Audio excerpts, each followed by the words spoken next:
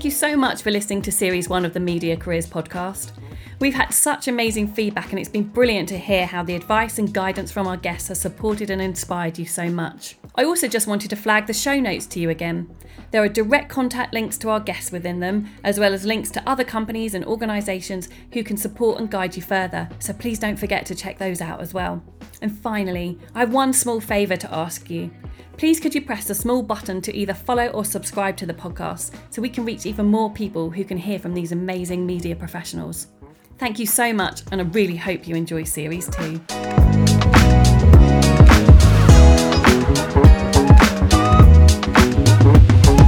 Niki Whittle started her career as a runner at ITV after undertaking an HND in film and television at college. She then moved on to Sky, where she became a senior broadcast graphics producer. It's fair to say that Niki's career has seen her work at some of the most innovative companies in the sector. She spent 5 years at DAZN, which is a live and on-demand sports streaming platform, before moving on to Disguise, a company which delivers live visual experiences. Her current role is at MOOV, where she is a business development director. MOOV is a leading virtual studio, sports and events graphic company and is at the forefront of the industry in this field. And I'm really looking forward to hearing more about this work today. Niki, welcome to the Media Careers podcast. Hello, thank you for having me. You're more than welcome. Hello. So Niki, I'm really excited about talking to you today. You've worked in some incredible companies throughout your career, but as you know, with this podcast, we always start at the beginning and like to find out a bit about you when you were a young person, what your hobbies were, what your interests were, so we can see how they filter into your education and career at a later point. So would you like to tell us, what were you like as a younger person? You'll be really surprised to know that I was actually very shy. Like my school reports in primary school all talk about how I was like criminally shy to adults, would not talk to them. But I loved puzzles.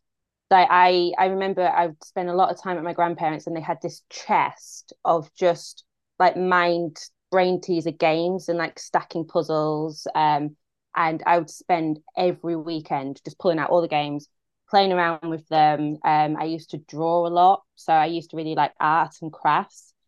A weird game that I used to really play was my gran used to have this jar of buttons that she used to save over the years, like hundreds of buttons, and I would just tip them out on the floor and rearrange them into sizes, colours, and I'd be there for hours.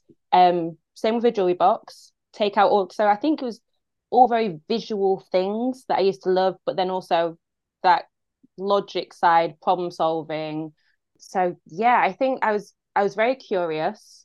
I used to break a lot of things because I'd like ornaments, I'd want to like look at them all and usually break them. I used to put jam sandwiches into the VHS player. I know. So I think we might need to stop you there. What, you put jam sandwiches into the VHS player? Why were you doing that? Because I wanted to see what happened. Okay. But I would just, anything that I could get my hands on, like gadget wise. I think my family, especially my mum's side, I had a lot of uncles and they all were very gadgety. And so they'd have like the new technology. I mean, this is back in the 80s as well. So like we used to have like an Amiga computer and like CD players. So anything that I could get my hands on, I would be trying to just figure out what I could do, but also how far I could push it. So I would break everything. Hence the jam sandwiches. Pretty much.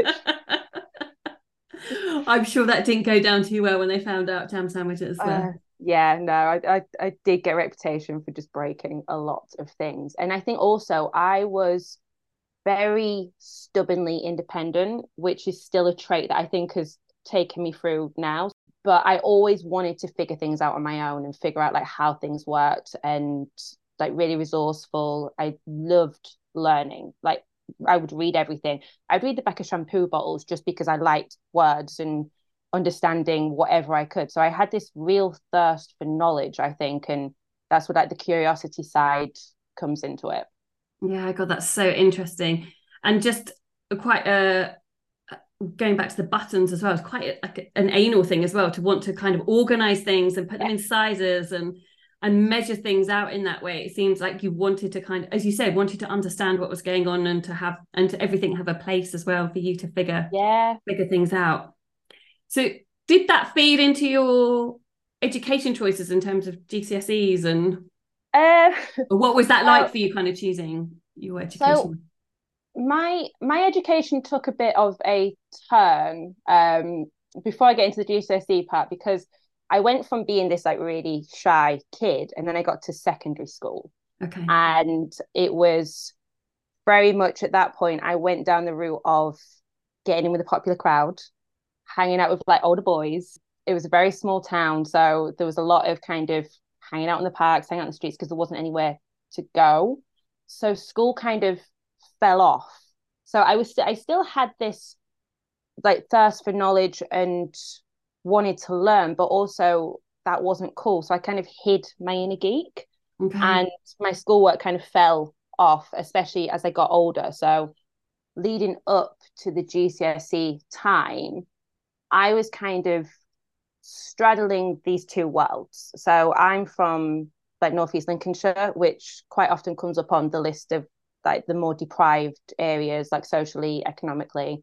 And I had one side of my family that was very stable, all laborers. So I think also in my environment, it's nobody ever went to further education. Like it was, you finished school, you got a job in either, with the men, it was mostly like being plasterers, plumbers, and then the women around me would either be like homemakers or work in like just offices. And but that side was still very stable and nurturing. And then I had another side to my family, which was more on the darker path. Okay. And that opened me up to a lot of experiences that I was around. I never went down that path, I think because I had that stability, but I was around a lot of people that were getting into drugs. Again, I was in this crowd where further education wasn't a normal thing to do. But in the back of my head, I always, for some reason, I think from the age of 10, had been like, I need to leave this town. So I had that drive of I am getting out of this town and I'm having a career, but then caught up in that mixture of trying to be one of the cool kids and like where does that take me? And so I always think back on those years of it could have gone a very different way for me. Either going down the worst case scenario path of like the drugs and everything, but also just choosing to stay in my hometown because we weren't exposed to the world. Like it's at the end of a railway track. Nobody comes and goes. Like through COVID, it had the lowest COVID rate because you only go to this town if you're going. So you wasn't mixed with culture. That we didn't really travel because we didn't have the money to travel. So it would have been very easy for me to have just stayed in that town. Once I left school, like a lot of my friends just went into factory work. And again, I almost did that just to get the income. But then I was like, no, if I do this, I'm not going to go to college. I won't stick with it. Like I'll end up dropping out. So I was very much like, no, I need to go to college. And then so through school, again, I kind of sat in those worlds of luckily I was naturally able to pick things up very quickly. And the subjects that I loved, I would go all in. So like English was my favorite because again, I loved reading. But then on the other side, I had classes that I was terrible at, like maths. I was very bad at maths. And there were the last 6 months of school, a lot of days that I didn't turn up. Mm-hmm. So, and again, I think because I could learn quickly, I managed to scrape by my GCSEs. Yeah. I had nearer the age of 16, I had gone to college to look at what courses I could do. And at that time, I wanted to be a journalist. And for some reason, it still baffles me who made that decision, but they decided to build a media college in Grimsby called East Coast Media. And it was a bit like your Global Academies and your Mulberries, where it's a brand new facility focused on media, studios, cameras, radio station, all of that. And they were like, well, if you want to do journalism, part of the course is journalism. So you should come and do this course. And and to get on that course, it was like ABC media studies, and you need 5 GCSEs. So I was like, I just need to figure out how to get the 5 like A to C's. What's the best subjects that I'm good at? And then just so I scraped by. I got enough. I got, I think, like 6 or 7. So I got enough. But again, if I hadn't had all those years of just, I guess, learning and being curious, I could have not got those GCSEs, and I don't know what would have happened then. So I was very lucky in that sense, but I did not take advantage of school like I should have. Well, Niki, well, thank you for sharing all of that. I think it's so important to hear your story and how you navigated your life and your education when you were at secondary school. And it really sounds to me that you got such a good grounding when you were young, at kind of primary school age, as you said, kind of exploring all of these different things that were around you and breaking things and trying to fix things and putting jam sandwiches in. That gave you such a thirst for learning that you always had that, and it was kind of almost like what one side is gonna win. And actually, luckily, it was the better path where you were able to kind of, as you say, scrape through your GCSEs and then go into college, and then obviously the course of your life changed. But it sounds as though it could have been very different for you. Yeah. Again, as I say, you don't realize that world you're in until you escape it. I say escape until you leave. Yeah, I think it's a lot of seaside towns as well that they have this weird environment where it's like this picturesque town, and you have tourism coming in, but that's also the only income that is coming in.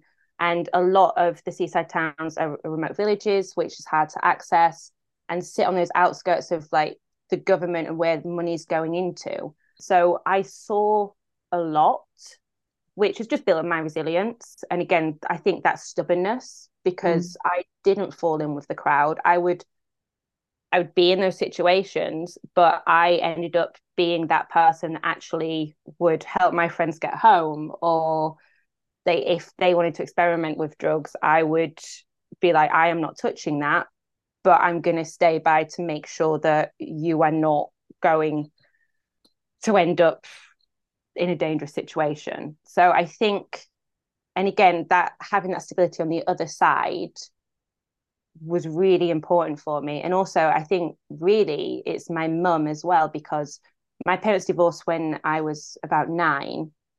And so then my mum was like a single mother with single income. So again, we didn't have a lot. Like, I had a happy childhood, but we just didn't have a lot. She put herself back into college at the age of, like, she was early 30s. So while I'm at school, I see my mum coming home from college. So she put herself back in as like an older student. But I remember coming home and having these posters up on the wall of body parts that she'd drawn, because she was doing like beauty therapy, and there's a biology element of that. So again, around me, very visual, like indicators of. So I'd walk in the hallway and I'm like, oh, okay, there's just this pictures of body parts, and that's what that muscle is called, and that's what that muscle is called. And so I think that learning side, again, probably it came from my mum.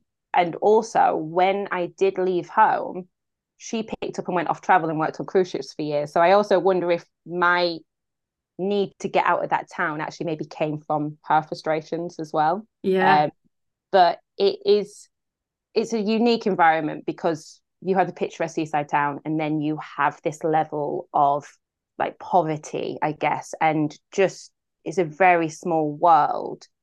You don't really, as I said before, you don't experience different cultures, you don't see anything, and like teenage pregnancy is high. And so my group of friends, by the time I was, well, my school friends, by the time I was early 20s, most of them had babies. And it's just that, because there's nothing else to do. Like, you don't really see the opportunities or careers.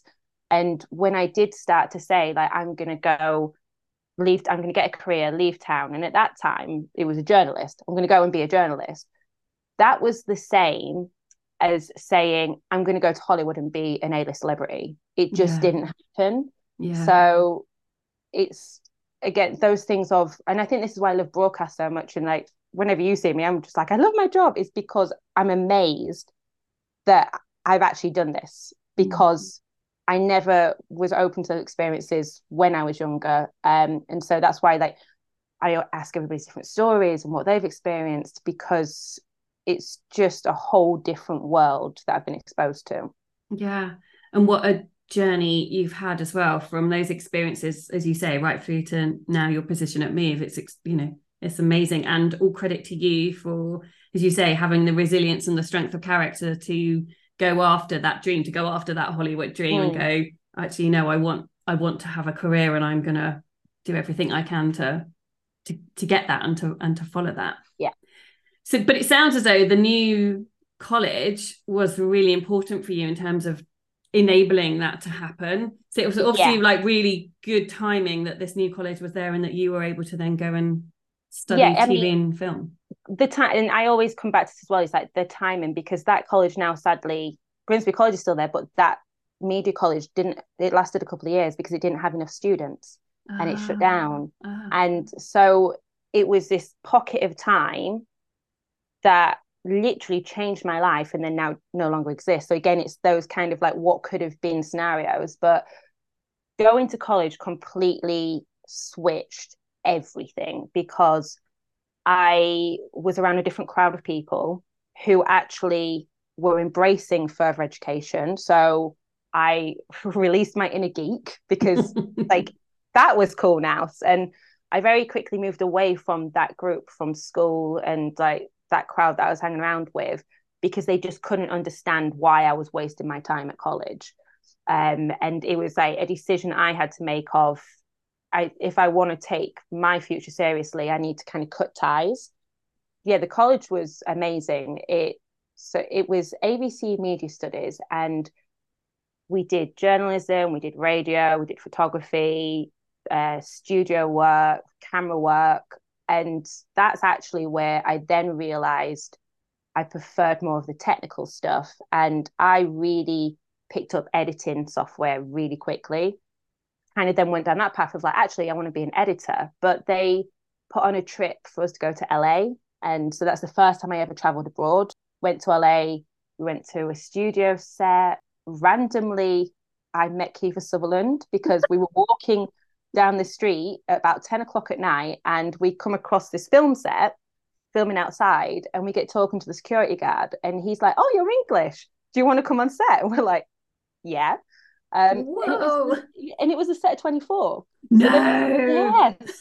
So they were filming like on this street, this big car explosion scene. And so we got introduced to the director, and he was like explaining everything that was happening. And then it's like, "Oh, do you want to meet Kiefer Sutherland?" I, at the time, didn't know who Kiefer Sutherland was. So I'm like, okay. My friends were like absolutely gobsmacked. And then we meet Kiefer Sutherland, and it's the typical thing of like, "Oh, where are you from in England?" "London." And we're like, "No, Grimsby." And he's like, "What?" And my friends are like silent because they're so starstruck. And it is me like yabbering on because they didn't know who he was. But that's where like my confidence really came out, because we had to get over shyness very quickly. And it was like, right, you need to go make a documentary. So I'm suddenly like filming documentaries with our local MPs and grabbing people on the street to do vox pops. We had to make a music video. I had to be in a music video, which that video was never coming to light. I was going to say, do we get to see that? No. I don't even think I have it anymore. But it then, and also like the tutors were from out of town, and you just started to hear these stories about the TV industry. So I was like, right, this is what I'm doing now. Like, I'm going to get a career in TV. A part of me still kind of wanted that Hollywood dream. I wanted to be an editor in LA for films, because again, I didn't really understand the opportunities with TV. Yeah. But I definitely knew like I wanted to do something around editing or technology and be in that world. So yeah, the college part for me was really important to kind of focus me and go, no, this is your career now, head down. And I just embraced everything. But also it was really, really fun, because you're not sat in lectures, you're sat making things. And again, I guess it goes back to like the problem solving and like the craft stuff that it's like we were making things and breaking equipment, which is what I'm really good at. Goodness, Niki, it seems so significant, that decision to, as you say, cut away from your friendship group from school and follow what you were passionate about and what you were interested in, and opened up so many doors in terms of what the possible could be, where your career might go, what you might do. Could be journalism, could be editing, could be just that kind of opportunity that it gave you. So you finished college. What are your next steps after you finish that course? Because that was further education. And then I'd planned to go to university. So I was like, and again, I was like, this is my opportunity to get out of town. So I was like, going to university. And I was accepted to a couple of unis. But then when I went to visit them, it was very much like, for the first year, you do theory in camera. And then the second year, you get to use a camera. And I'm like, I can use a camera. I spent like 2 years like understanding camera work, and like I've made documentaries. So it was more the fact of the choice was, do I go to university and go back to square one of everything that I've done, or do I stay on for another 2 years at my college and do a HND in TV, film and video, and focus more on that editing side of things, and again still focus on that technology around production. So I stayed on to do a couple more years at Grimsby College as a HND.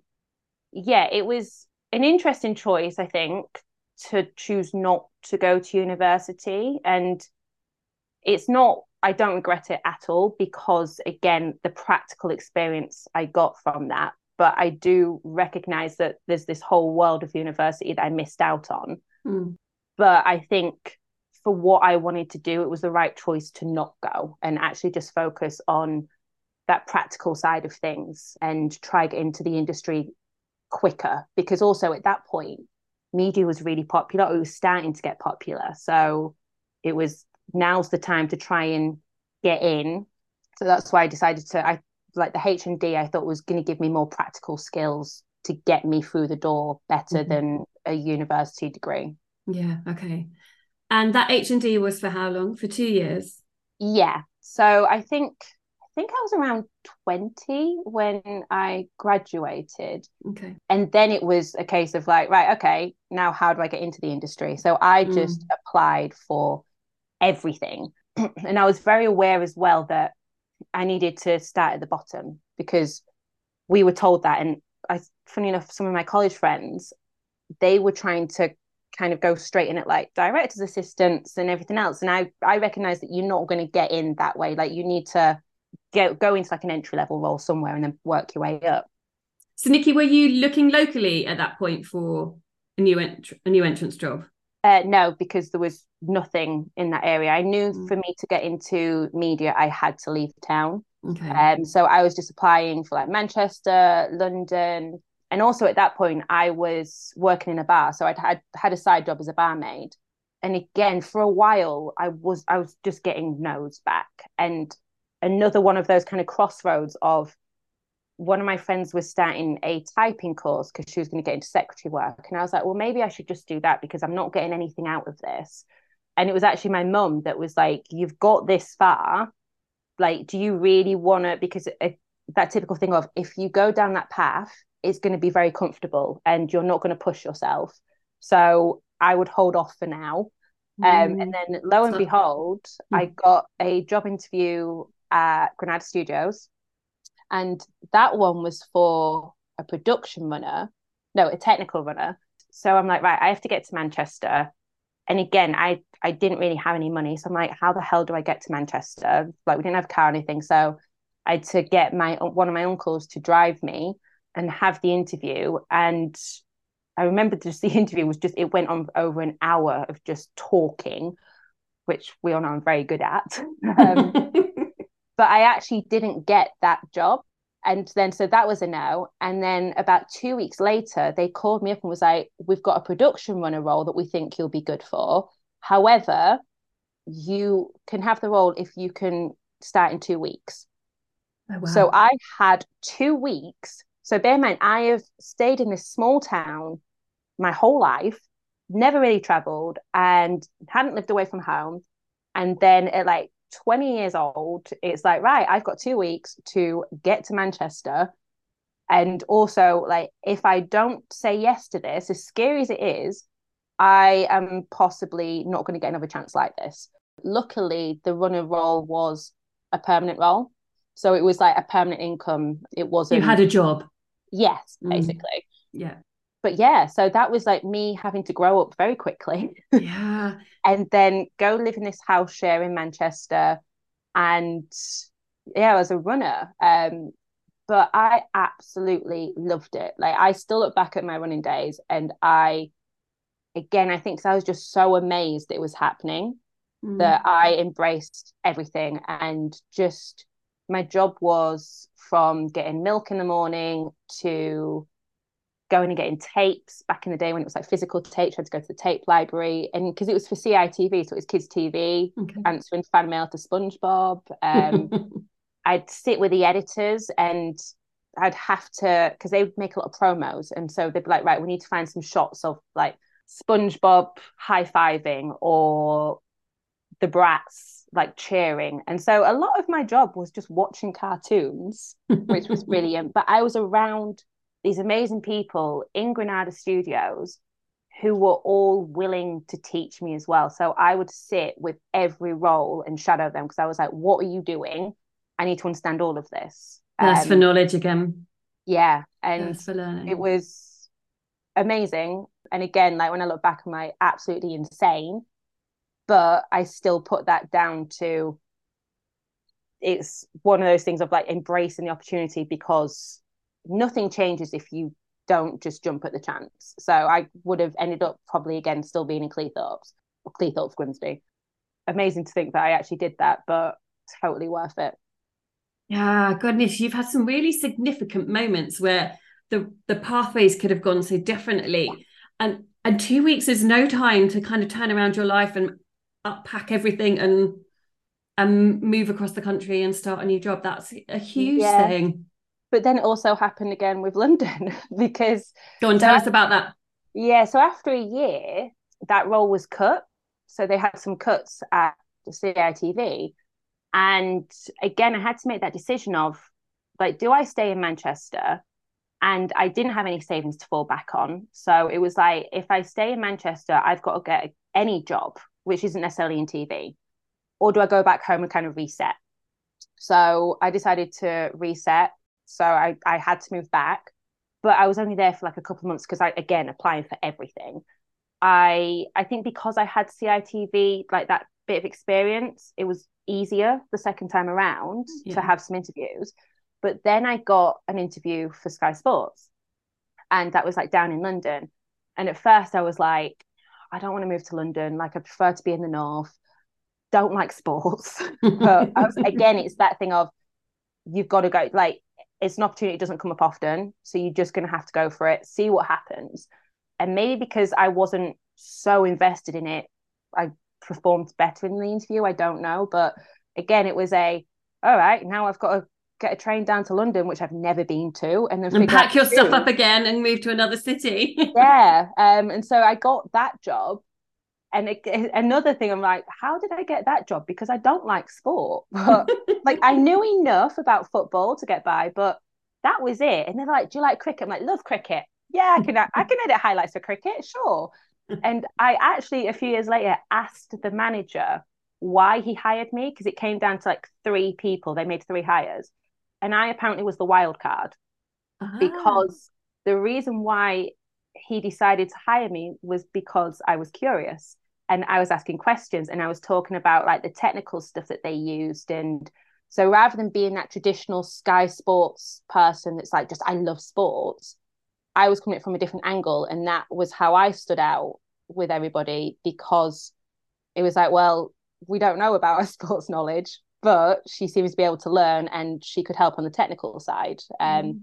So yeah, again, it was all right, you've got the job, you've got a month to move down to London, and I had to figure it out all over again. um, Wow. so yeah, That's a really big move, isn't it? I love that you were just following where the opportunity was taking you and trusting your instinct as well, going, this feels right. As you said, I might not have this chance again. So I'm gonna grasp the opportunity, run with it, make the most of it, embrace it, and see what happens. And not many people do that, Nikki, I don't think. So I think you're quite unique like that, to be able to have the inner confidence, even though you might not have felt confident, but to have the inner confidence to go, okay, I can do this. I can Yeah, I think make the most of it. I've always had it in my head of like, whatever happens, I can figure it out. Like, there's, it's never the worst case scenario. Like, the chance I've took of like, there's been a level of I'm able to do this, and then the rest of it is I've figured other things out in the past. And I think and throughout my career, I've had so many of those opportunities of where it's terrified me, but I've said yes, and then it's like propelled my career further. Mm. And I always, when I get those moments of like, oh my God, can I do this? This is terrifying. I look back on all of the other times where I've done it. And it's like, and you just build that resilience up of it's never the worst case. And especially if you've got people around you, like, what is the worst that can happen as long as you take a chance? And you're going to regret it more by not taking that chance. Yeah, totally. And did you, once you were at Sky and Sky Sports, did you start to think about where your career might go? Had you even thought about that at that point? Because by this point in your career, you're going where the opportunity lies. But once you got to Sky, because Sky's such an amazing company and huge, did you then start to think, okay, maybe I've got a bit of a moment here to think about where I want my career to go? Did that ever cross your mind at that No, point? I think throughout my career, and I think this is why my career is zigzagged a lot, is I've just followed what interests me. And Yeah. I guess I see that there's so many different roles and so many different ways to climb the ladder that that never concerned me. Like, I knew I would climb the ladder, but I never had like, by this age I want to be a director, or by this age I want to be this level. It was more, what's the environment I'm in? I'm enjoying it. What are the next steps within this area? Do I want to do it? Maybe.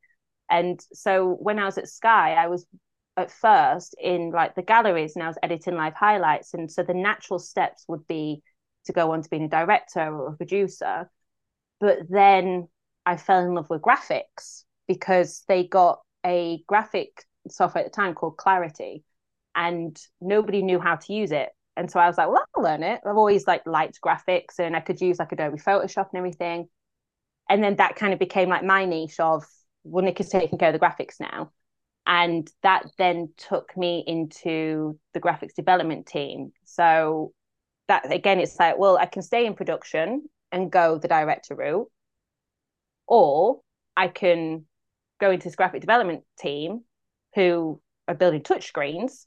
That seems more fun. I'm going to go that way.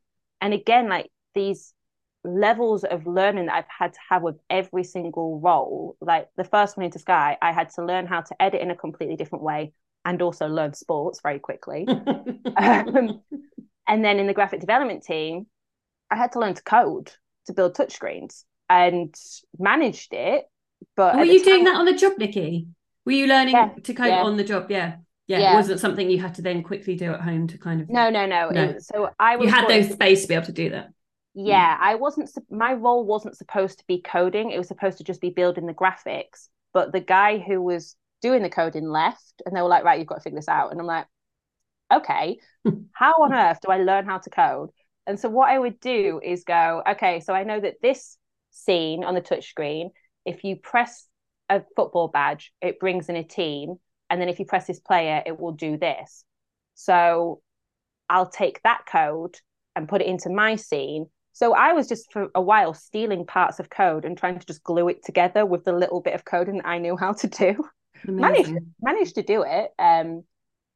But even then, it was like, okay, so I'm in this graphics development team. Where do I climb the ladder here? Like, where can I go? It was more still, I still didn't have this end. This is where I want to be. And then actually, I just saw a job come up at DAZN, and that was to manage a design team at the time. And again, I was like, well, I've not been a line manager. This seems interesting. So I'll apply for that role. And so, yeah, then I'm at DAZN managing a team of motion designers. Again, not a craft that I have. So I have to figure that out pretty quickly. I mean, I didn't need to be an expert in it because I was line managing, but I needed to understand what they were doing.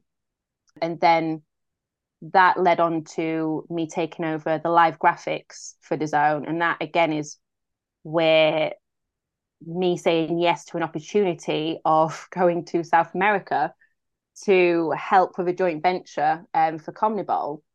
And again, that was me being terrified of like, can I do this? Because this is more technical. And we had to, because it was like an RFP process, and we had to go to South America to look at production hubs who were bidding for this RFP of like who could technically deliver the graphics at a remote hub. And so again, I'm like, well, I'm not technical. I'm not an engineer. Like, I don't know if I could do this. But if I don't do this, I'm going to be overlooked for future opportunities. So I'm just saying yes, and I will figure it out. And then went there, and then lo and behold, it wasn't as scary as it turned out to be. It was within my knowledge. And we then was like, we picked a remote hub, and then I got sent back out to support the launch and like work with that team who mostly didn't speak English. So I had one translator having to get them to air for the launch of Comnibol. And again, it's like those situations you're like, I'm in South America. Like I never thought that this would happen. And I'm leading this implementation of graphics, and they're all looking to me to make sure they get to air. But if you'd have asked me that at the time, if like, this is what you've got to do, can you do it? I was like, no. When I was out there, it's like, you just have to figure it out. And I think the thing that I've learned about all the different roles I've been around and all the intimidating scenarios is everybody is winging it. Like everybody is making it up as they go along. Just some people can talk technically more than others, but that imposter syndrome that everybody experiences, I'm like, everybody experiences that. So sometimes it's just ignoring that voice, and again going, if you don't take these opportunities, nothing changes. I think that's such wise advice. And again, having the confidence to go, no, I'm gonna run with this, and just go, right, I'm grasping this opportunity. And it's really clear that you've done that throughout your career, and the impact and change that it has had on you and your career and your trajectory, and as you say, the opportunities that it's given you, I think is amazing, Niki. And what an opportunity to be in South America leading that team, and just, you must have had a real moment of going, oh my goodness, look at what I've achieved. This is incredible, just to be there, and to have got to kind of knock through that imposter feeling and going, oh, actually, no, I do know what I'm talking about, and I can lead this team, and I can make this happen. What an incredible moment for you. Yeah, and again, it's one of those things when I look back of like where I came from, and so you know that journey song of like small town girl gets a train to anywhere. I'm always like, I'm familiar with it. Yeah. That's pretty much me. Just literally left town and then just figuring it out. But no, it's back to the career thing. I've never just had a role in mind. I've just, as long as I'm learning and in an environment that I enjoy, and I think what I enjoy, and it's actually when you pointed out that the companies I've been at have all been about innovation. Yeah, they really have. I love that everything is being challenged and is fast moving. Like that is the pace that I work at. That's the pace that I love. Like I like the pressure. I like challenging the status quo and looking at like, okay, we've hit this, but then where can we go next? And what new technologies coming out, and where is the industry going? So I think whatever roles I choose to go to is, as long as it's ingrained in that I can still learn, that I'm challenged, that I am still progressing, I'm pretty happy, I think. And maybe because I haven't had a certain role in my head, I've had the freedom to just jump around and see what works for me. And it just shows that you don't have to have this straight path upwards. You can zigzag and still go upwards, but find what you love. And that's where I think in every single role, everyone's been like, you just seem to love your job. And it's like, I love broadcast. I love my job because every day I am problem solving and learning and just around this exciting environment that is amazing. Yeah. And Niki, what a special thing to have as well, because I think there aren't many people that do that. I think a lot of people go, I'm in position A, I want to get to position B to then position C, but actually not having those restrictions on you and to follow what interests you and what excites you and working in those fast dynamic environments. I mean, what an amazing thing to do. And as you say, as long as it's making you happy, then what better place can you be? Because I think sometimes people put too much pressure on themselves to kind of climb a ladder, some sort of ladder, but actually not having that, as you say, is giving you so much freedom to work in lots of different dynamic companies and environments, and as you say, with lots of different technology. I think that sounds like a splendid place to be. So tell us about your current role at MOOV then. Tell us a little bit about that and what it involves. So I joined MOOV in January time, and I know MOOV. Like, I'd been aware of MOOV for a while, and funny enough, when I was at my role at Disguise and I was at IBC last year, speaking to the owner, Nev, he'd said that if you were ever thinking of leaving, let us know. So I had that relationship with them anyway. But the choice to go to MOOV, it just fits a lot with like my values, the culture that I want to work in, and but also because it's got the foot in both doors of traditional broadcast graphics, which is like my background, but then the virtual studio side and like Unreal, which is the side that I've been like more involved when I was like at Disguise, and that side that I love as well. So it's like a blending of two of the worlds that I didn't want to leave, and then back into like the production services side. And so my role is business development director. And what's interesting is I have always shied away from the business development role. I've had companies approach me many times, I think because I'm very good at networking and I like people and like relationships, but I always associated business development with sales. And I was like, I don't want to be a salesperson. And I thought it would take me too far away from the elements that I love of like the workflows and the technology. But then we kind of came up with my job first of what my responsibilities were.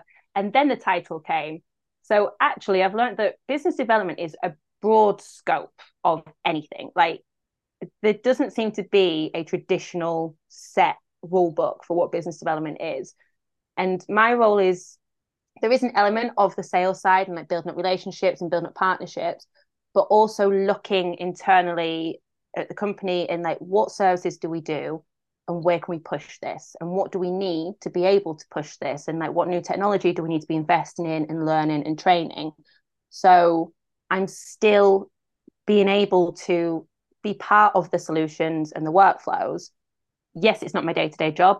I'm not hands-on anymore, but I'm still in that environment that I love. But actually now I'm part of the decision making, which is exciting in its own way. And I'm part of the business growth, which is again a massive learning curve for me. But I'm understanding how a business runs. And I remember saying that like, I want to learn how to run a business. I don't want to run my own business. I want to run somebody else's.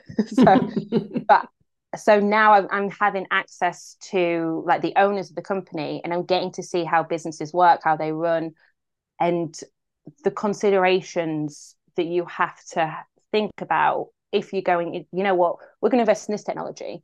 It's very easy to say we should be doing this, but actually, what is the implication around it? Like, you have to do SWOT analysis and understand like the resource around that. So it's still an element of problem solving.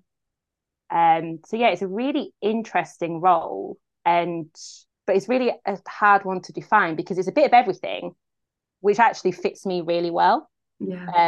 So again, I love it, and every day is completely different because you just get these ideas thrown at you, and especially from clients, because we do game shows and we do sports studios and we're working with like cutting edge technology. So we'll have like a production company go, we want to do this game show idea using mocap suits and this idea and this idea. Is that possible? And you kind of like, is it? I don't know. So we have to go and look at that. So yeah, it's a really interesting role, and probably I shouldn't have shied away from the business development term. But yeah, it's interesting.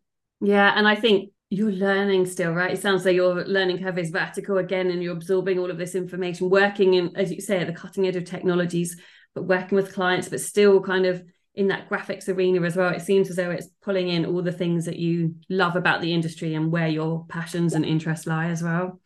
Amazing. So Niki, we're coming to the end of the podcast, but before you leave us, I'd love to know what advice you have for anyone who is looking to get a job in the industry, who might be interested in graphics or might just want to get into the industry more broadly. And particularly if we're thinking about people that might have come from an environment like you did, in a small village somewhere on the coast of the UK.